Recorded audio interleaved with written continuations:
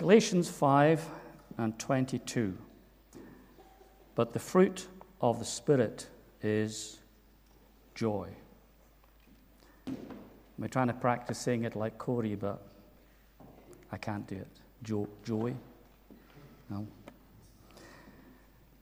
Now, it suggests that I should begin tonight by dealing with what somebody this morning called the elephant in the room, which is the question that might be in some of your minds. Why have they chosen that miserable old person to do the talk on joy? I volunteered. We were sitting around a table, a group of us, and Derek was looking for volunteers to take one of these fruits, and I said, I'll do joy. And he went pale. And he said, I think I'll do that one. And I says, no, I can do that one. And the strength had sort of drained out of him, and he didn't really argue, so he just left it. So please, don't blame Derek for the fact that this grumpy old man is doing joy. Now, this is the second in the list of the ninefold fruit of the Spirit. I came across somebody this week calling this our 9 a day.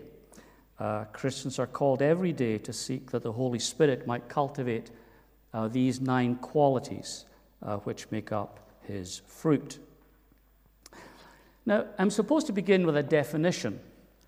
My favorite definition story, nothing to do with joy, which I read recently, is from the Bruins Joke Book, which I think is actually the only book I've read this calendar year. And I read it in Blackwell's. So, anyway, the Bruins Joke Book, the brainy one asks a younger sibling, define the difference between ignorance and apathy. I dinna ken, I dinna care. Which is actually an accidental definition of the difference between them. Now, I went to the source of all wisdom this time. I don't know Tim Keller, but I hear him quoted every week here. So I thought, a desperate effort to feel I belong. I went to a book called Galatians for You, and Keller talks about joy. And he says, first of all, it's not a matter of natural temperament, when someone has just always been bubbly and extrovert by nature. And then he defines joy in this way: a delight in God for the sheer beauty and worth of who he is. A delight in God for the sheer beauty and worth of who he is. And he says that its opposite is hopelessness or despair. And then he also says that its counterfeit is an elation that is based on just experiencing blessings, mood swings. So you feel joy when God is giving you what you want, and you never have that joy otherwise. It's all based on circumstances. That's what he calls the counterfeit. Now, I want to do 3 things tonight. Maybe we'll have to skip over one of them largely. But I want, first of all, to think about the joy of God. Then, secondly, the joy of Jesus. And then, thirdly, the joy of the Christian. So I want to begin with divine joy, just for maybe 5 minutes or so, and ask you to think with me about this. Now, this may give apoplexy to some of the theologians among us. I don't know, but I'm just using the language that the Bible uses rather than theological language. And I think it's important to begin with this because we're talking about the fruit of the Spirit, okay? The fruit of the Spirit who is himself God. And this Spirit who is God communicates joy to us. So I suggest to you that the divine Spirit is communicating joy from the God who is himself joy, from the personal God and the passionate God who is the joyful God, the blessed God. 4 things about the joy of God. Just quickly sketch them, as I said. First of all, God has joy in himself. He has joy in his own holiness. God knows himself totally and exhaustively, and he can find nothing to spoil his happiness in himself. I mean, we know sin and failure and disappointment and tension and struggle with ourselves, and they spoil our joy. But God knows none of these things in himself. And he also has joy in himself in his fellowship, perfect communion from all eternity. The perfect fellowship, the intimate fellowship of Father, Son, and Holy Spirit, loving one another and serving one another, this blissful communion that has always been. So God never needed anyone else for his joy. His joy in himself is perfect. Then he has joy in his creation. There was joy in his making of it, where he looks at each stage and says, "That's good." Then he looks at the whole thing and pronounces it very good. Then there's a day of rest and satisfaction when it's all made. And I think he also has joy in his upholding of it. The end of Psalm 104, a psalm that's lyrical about the wonders of the natural world, says in verse 31, "May the Lord rejoice in his works." May the Lord continue to rejoice in the beauty and variety and rhythm of this world that he has made, this blue planet and this green planet, which God enjoys. We know that the heavens declare the glory of God to us. But does God not also rejoice in the display of his own glory that the heavens declare to those who see? So God has joy in what he has made. Then thirdly, he has joy in his servant son. You think of the delight of the Father, who in the Old Testament speaks of the servant in whom my soul delights. And then you have the joy of God expressed at baptism and transfiguration as Jesus hears the words from heaven, "With whom I am well pleased." The Father had total pleasure in his Son and what his Son was doing. Every aspect of the character of Jesus and the obedience of Jesus and the mission of Jesus, the Father was thrilled with. And in all that Jesus was and was doing, there was nothing in his life ever to grieve the Holy Spirit. And God is pleased with the work of Jesus on the cross, and the resurrection and the ascension are a sign of the pleasure and joy of God in the achievement of his own Son. It was all very good. Joy in his servant Son.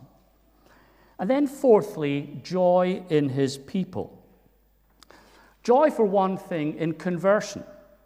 God rejoices when anyone becomes a Christian. Now, you'll want a verse for that. Luke 15 and verse 10.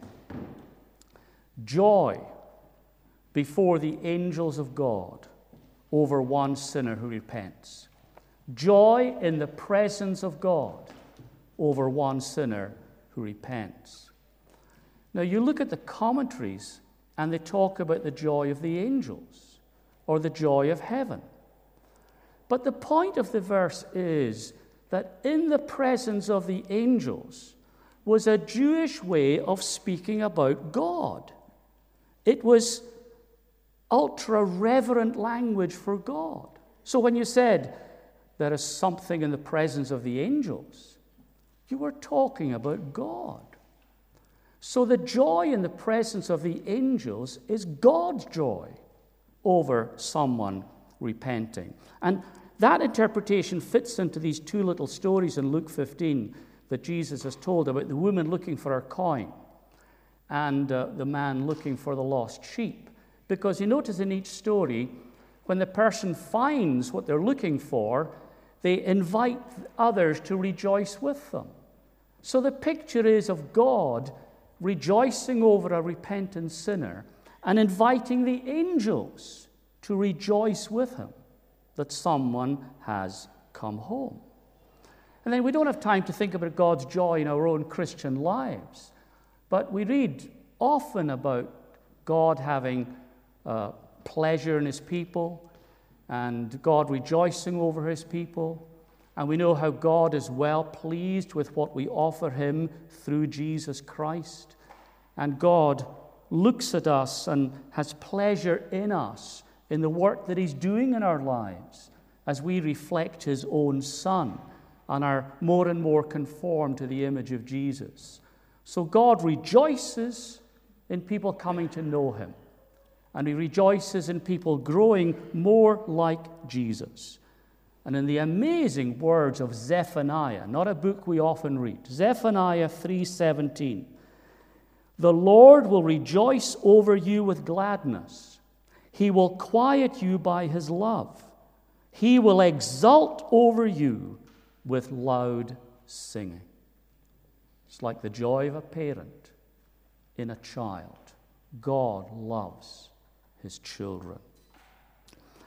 So divine joy, God having joy in himself, joy in his creation, joy in his servant Son, and joy in his people. I believe that all of that is important for our gospel. Because for many people, this universe is cold, impersonal, unfeeling, and doomed. But we say in the gospel that there is joy at the heart of the universe. That behind the universe, before the universe, and still behind the universe, and in the future of the universe, there is joy at the center of everything.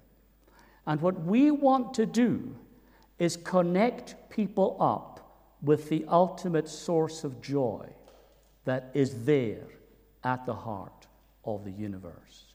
To connect people up with God is to connect people up with eternal joy. And so then we can have joy, the joy of the Lord. So the joy of God. Secondly, I wanted to think about the joy of Jesus. Let me just begin this and move on. I think it's important also to think about the joy of Jesus in connection with our theme, because it's often been said that the ninefold fruit of the Spirit is a ninefold description of Jesus. Because in his incarnate life on earth, Jesus was the ultimate man of the Spirit. And the beauty of the human life of Jesus is through the work of the Holy Spirit. Think of it. Jesus never grieved the Spirit. Jesus never quenched the Spirit. Jesus was always filled with the Spirit. Jesus always kept in step with the Spirit. And so the Spirit bore his perfect fruit in the perfect life of Jesus. As I once heard somebody say about the fruit of the Spirit, it's a beautiful picture, isn't it? And Jesus sat for this portrait. Jesus sat for this portrait. And that includes joy. Now, of course, we normally think of Jesus as the man of sorrows. He experienced all the sorrows associated with human life, and he experienced all the special, intense sorrows, the unique sorrows associated with sin-bearing. But while he was the man of sorrows, he was also the man of joy. Now, I don't think now I have time to work through this topic, but there were 4 things as well. One, his joy in life, because he wasn't a hermit or an ascetic. Two, his joy in communion with Abba, with the Father. Three, his joy in mission, in teaching and healing and feeding and delivering and forgiving and raising and all the rest of it. What joy that would have given him. And fourthly, his joy in anticipation of what lay beyond. For the joy set before him, he endured the cross. Can I just refer you to one verse in the joy of Jesus that we had read earlier and ask you to think about it in its context perhaps later? Luke 10 and 21. In that same hour, Jesus rejoiced in the Holy Spirit and said, I thank you, Father. An explicit reference to the Spirit joy of Jesus. Jesus exulting in the Spirit and the joy that came to him from the Spirit, he returns in prayer and in praise to the Father. So we have the joy of Jesus right through his story. But let's come thirdly to the joy of the Christian, which I guess is what I should be talking about mostly. And I want, again, to sketch a few reasons for joy according to the Bible, all of these connected with the work of the Spirit. So if I don't remember in each case to say this is about the ministry of the Holy Spirit, I think you'll all know anyway that all of these topics are from the Spirit. First of all, and particularly, joy and forgiveness. The joy of the gospel. The joy of coming to know a Savior in all the beauty of his grace and mercy and pardon and peace. In Luke chapter 2, when the news of the birth of Jesus is announced to the shepherds, the angel says, I bring you good news of great joy that will be for all the people, for unto you is born in the city of David a Savior, who is Christ the Lord. The birth of Jesus is announced as good news of great joy because he is the Savior. And the relief and joy of forgiveness is the testimony of the whole Bible. I mean, the Psalms are full of it, if we had time to go through their testimony. The prophets are full of it as well. Let me just read one verse from Isaiah 61. I will rejoice greatly in the Lord. My soul will exult in my God, for he has clothed me with the garments of salvation. He has covered me with a robe of righteousness. And in the New Testament, when Jesus preaches forgiveness and people experience it, joy follows. And then when his people in the book of Acts preach forgiveness and people experience it, joy follows. Remember in Acts 8 the story of Philip and the Ethiopian. He responds to the good news about Jesus, and we're told he went on his way rejoicing. Or the Philippian jailer in 16. He asks, what must I do to be saved? He's told to believe in Jesus. And he and his family are baptized. And we're told that they were all filled with joy. And this is our basic reason for joy. That God has come to me. And God has forgiven me all my sins. And God has forgotten all my sins. All because of the perfect work of Jesus. And God has declared forgiveness over my life, and God has promised that he will never go back on his gospel word to me. That's the most profound reason for our Christian joy, that our sins are forgiven for the sake of Jesus. And that gospel joy is offered to anyone and everyone who will trust in Jesus. Now, sometimes when people read about joy in Galatians here, and they've read the first part of the book, they're surprised that Paul, who writes about joy, isn't always so joyful as he speaks to these Galatians. And the things he says to them, no messing about the gospel. And they say, why is this man who's calling for joy speaking in this kind of way to these people? Because there is a heresy in Galatia that is saying Jesus plus. And it's robbing people of their joy in Jesus alone. And Paul is angry because people are being robbed of their joy. And hearing about this heresy is robbing him of his joy. So he's not angered because he's an angry man.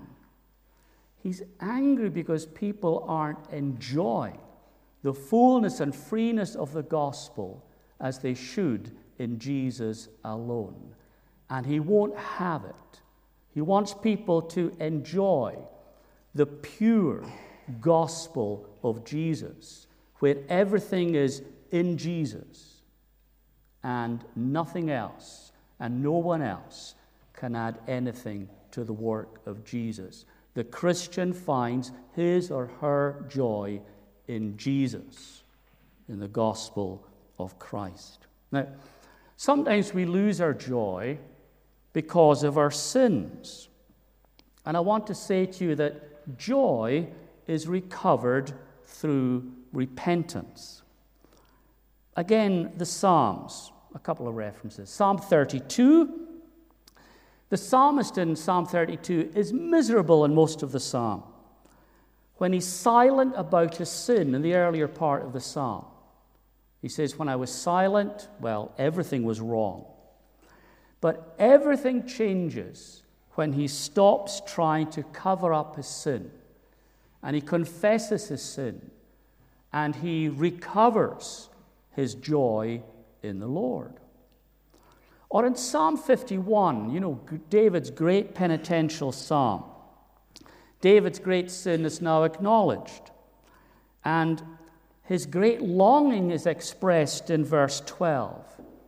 Restore to me the joy of your salvation, and uphold me again with a willing spirit. Restore the joy of your salvation.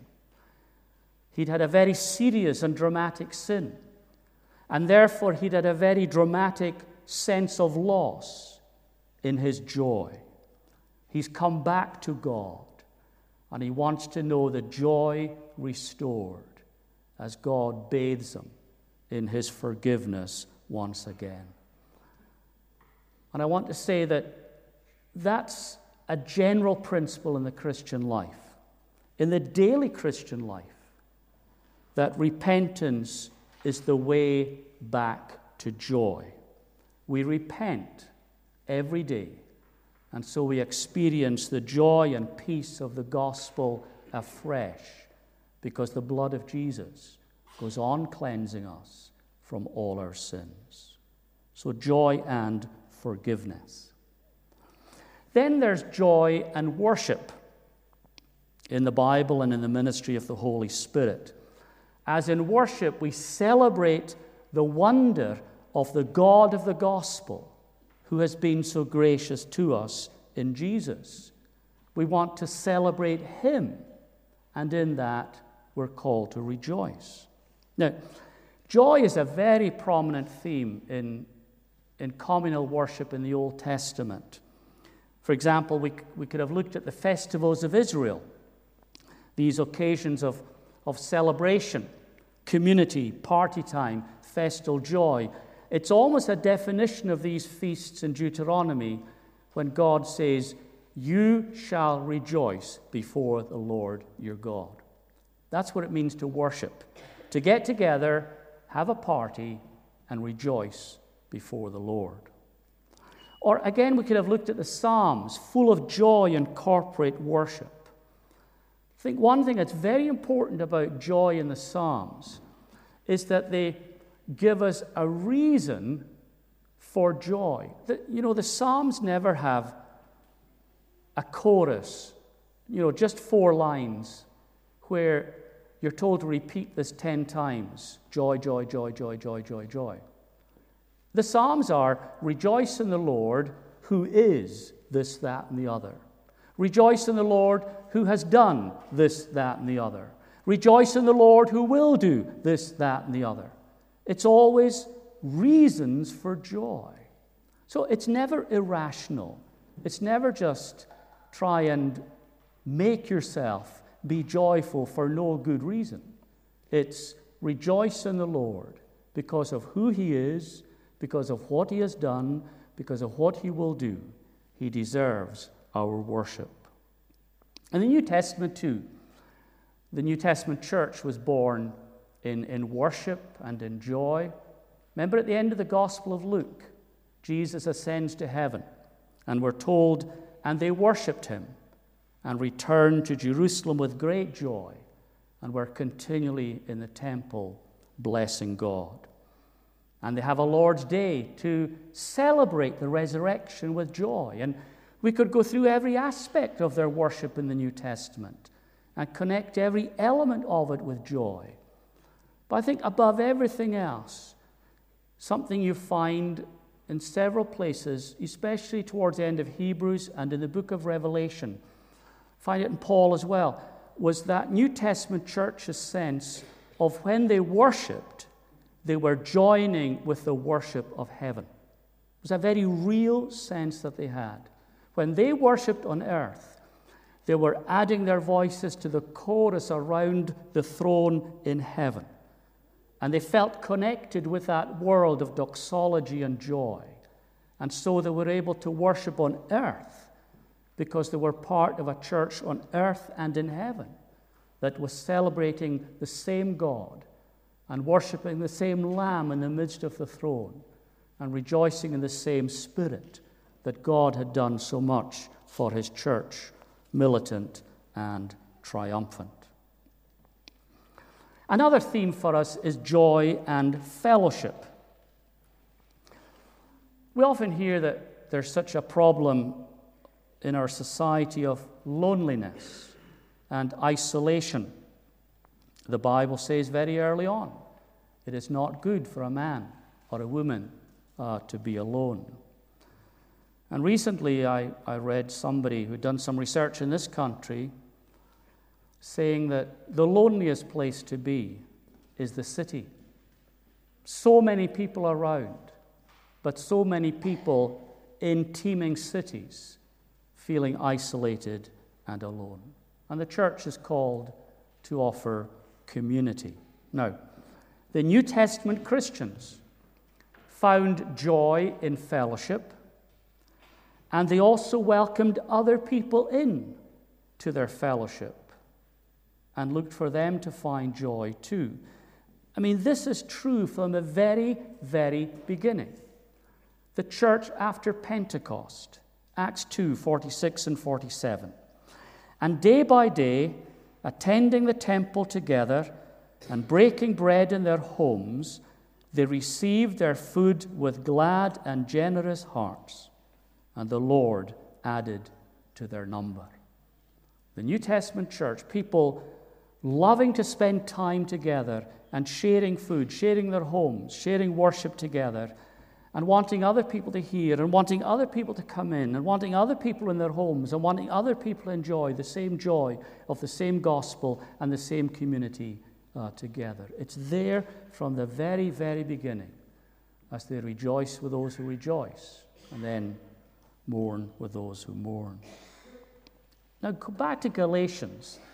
It's very important, the context, as we've seen already previous weeks, of our text on the fruit of the Spirit, to see the enemies of fellowship. In Galatians 5, verses 19 to 20, you have the works of the flesh. And there are 15 works of the flesh, and 8 of them are to do with relationships. Enmity, strife, jealousy, fits of anger, rivalries, dissensions, divisions, envy. Why are these so horrific? because they are fellowship killers. They are murderers of fellowship, and therefore of the joy that fellowship should bring. They make a congregation miserable, and they rob a congregation of its joy. And Paul hates the things that spoil fellowship, and so that rob us of the joy we should have together in community, sharing and loving and serving one another. Joy in fellowship.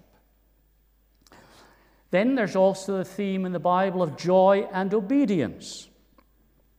For example, in Psalms 19 and 119, where the psalmist rejoices in the Scriptures, the book of the Spirit.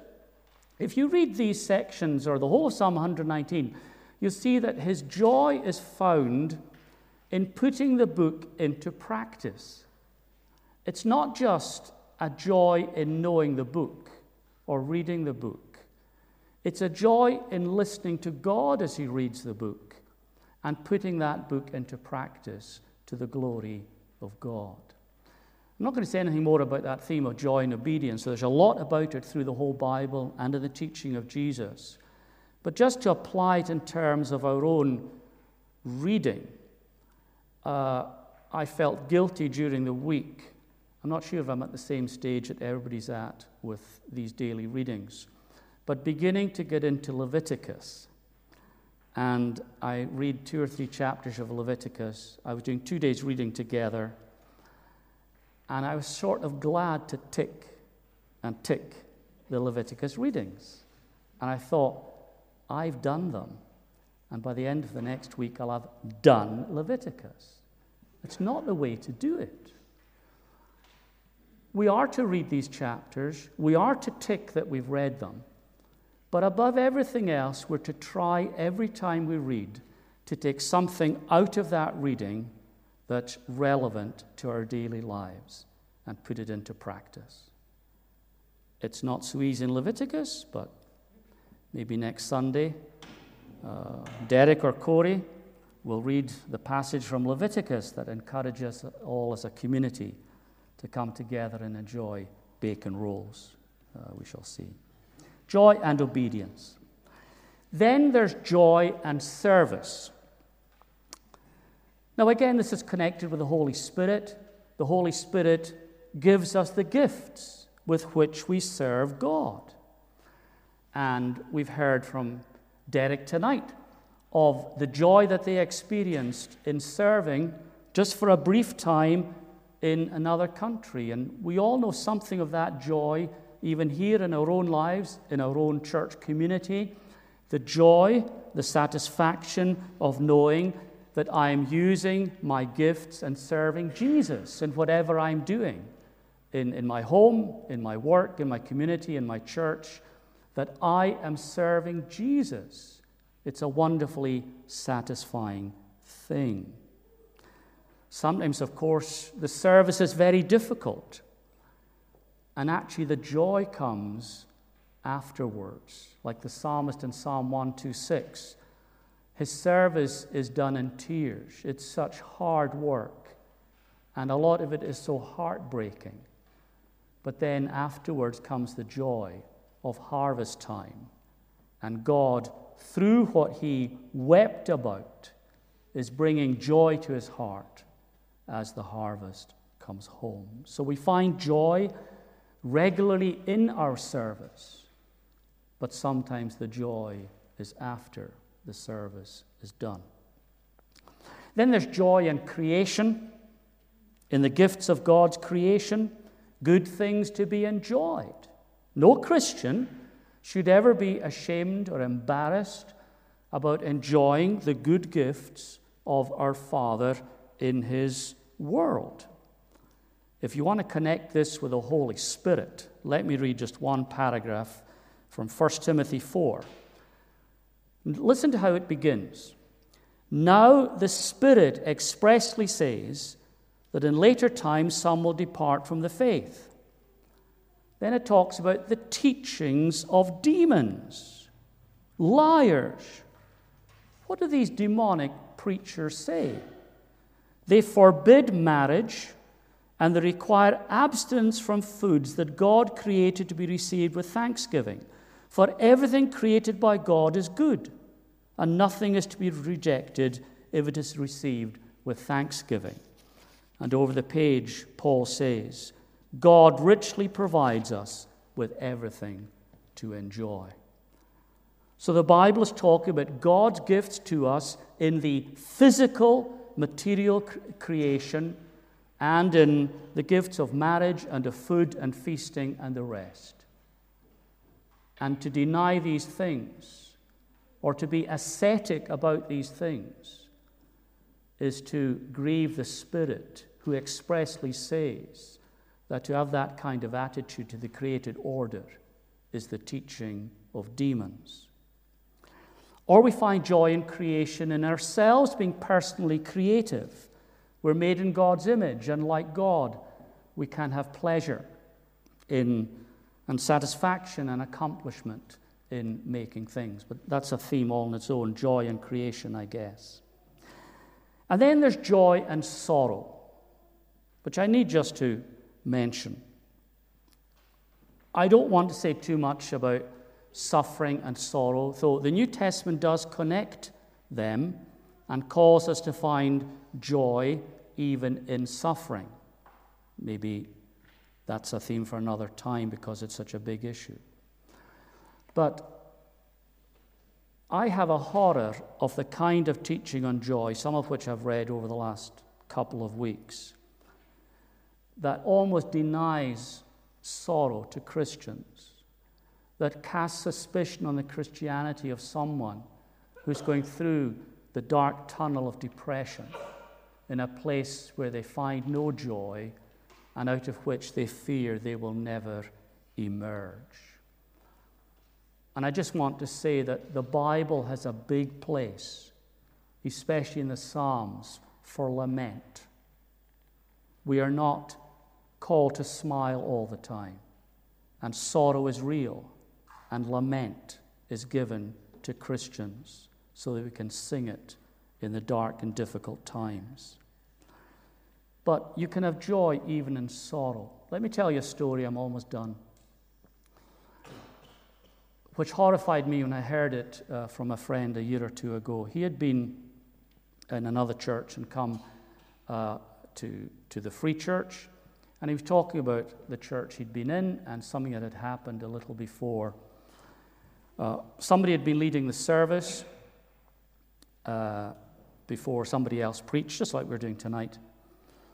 And this man said, as he introduced the morning service, "Now here we are, filled with the joy of the Lord, and I'm not going to start till everybody here shows me on their faces that they're full of the joy of the Lord. So let's see you all smile."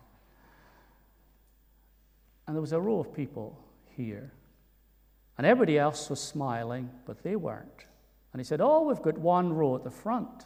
They're not smiling yet. We're not going to start till they're all smiling." So all of them smiled except one. And he said, "There's still one person not smiling, one person without the joy of the Lord. Let me see you smile." And the guy managed some half-hearted grin. He said, "Okay, let's start the service." After the service, they found out that that row of people had come back to their hometown for a funeral. And the man who was struggling to smile had just buried his mother 2 days before. And he had the trauma of all of that, plus he was the person who was dealing with all her affairs and would continue to deal with that until everything was sorted. And he couldn't smile, he couldn't grin, he was very, very close to his mother, and he was deeply, deeply distressed by her death and the pain of the cancer and of the dementia that she'd been through in her final months. He was exhausted with the grief. That's no way to say in church, "Let's see the joy of the Lord."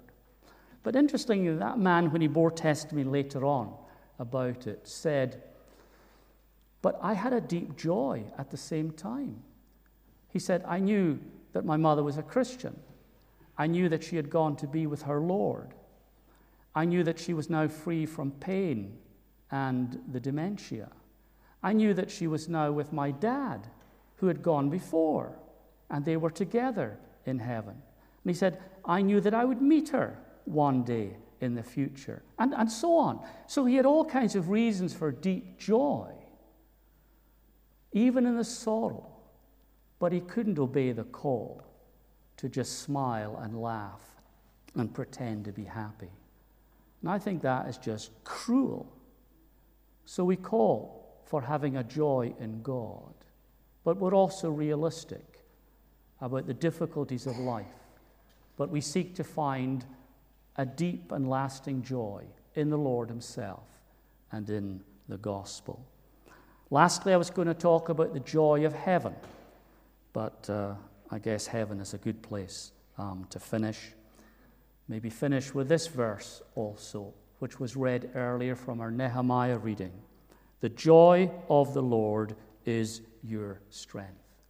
Finding our joy in God himself and in the gospel of our God is what gives us strength, and it will always make us strong. Amen. Well, I'm going to ask you to bow in prayer just for a few seconds as I read a prayer to you, which is only 3 sentences. John Stott used to pray this 3-sentence prayer when he woke up every morning, first thing. It's a morning prayer. We can pray it tonight. You can pray it tomorrow morning. Here it is. Let's pray. Heavenly Father, I pray that this day I may live in your presence and please you more and more. Lord Jesus, I pray that this day I may take up my cross and follow you. Holy Spirit, I pray that this day you will fill me with yourself and cause your fruit to ripen in my life: love, joy, peace, patience, kindness, goodness, faithfulness, gentleness, and self-control. Amen. That's surely a wonderful Trinitarian prayer to begin every day.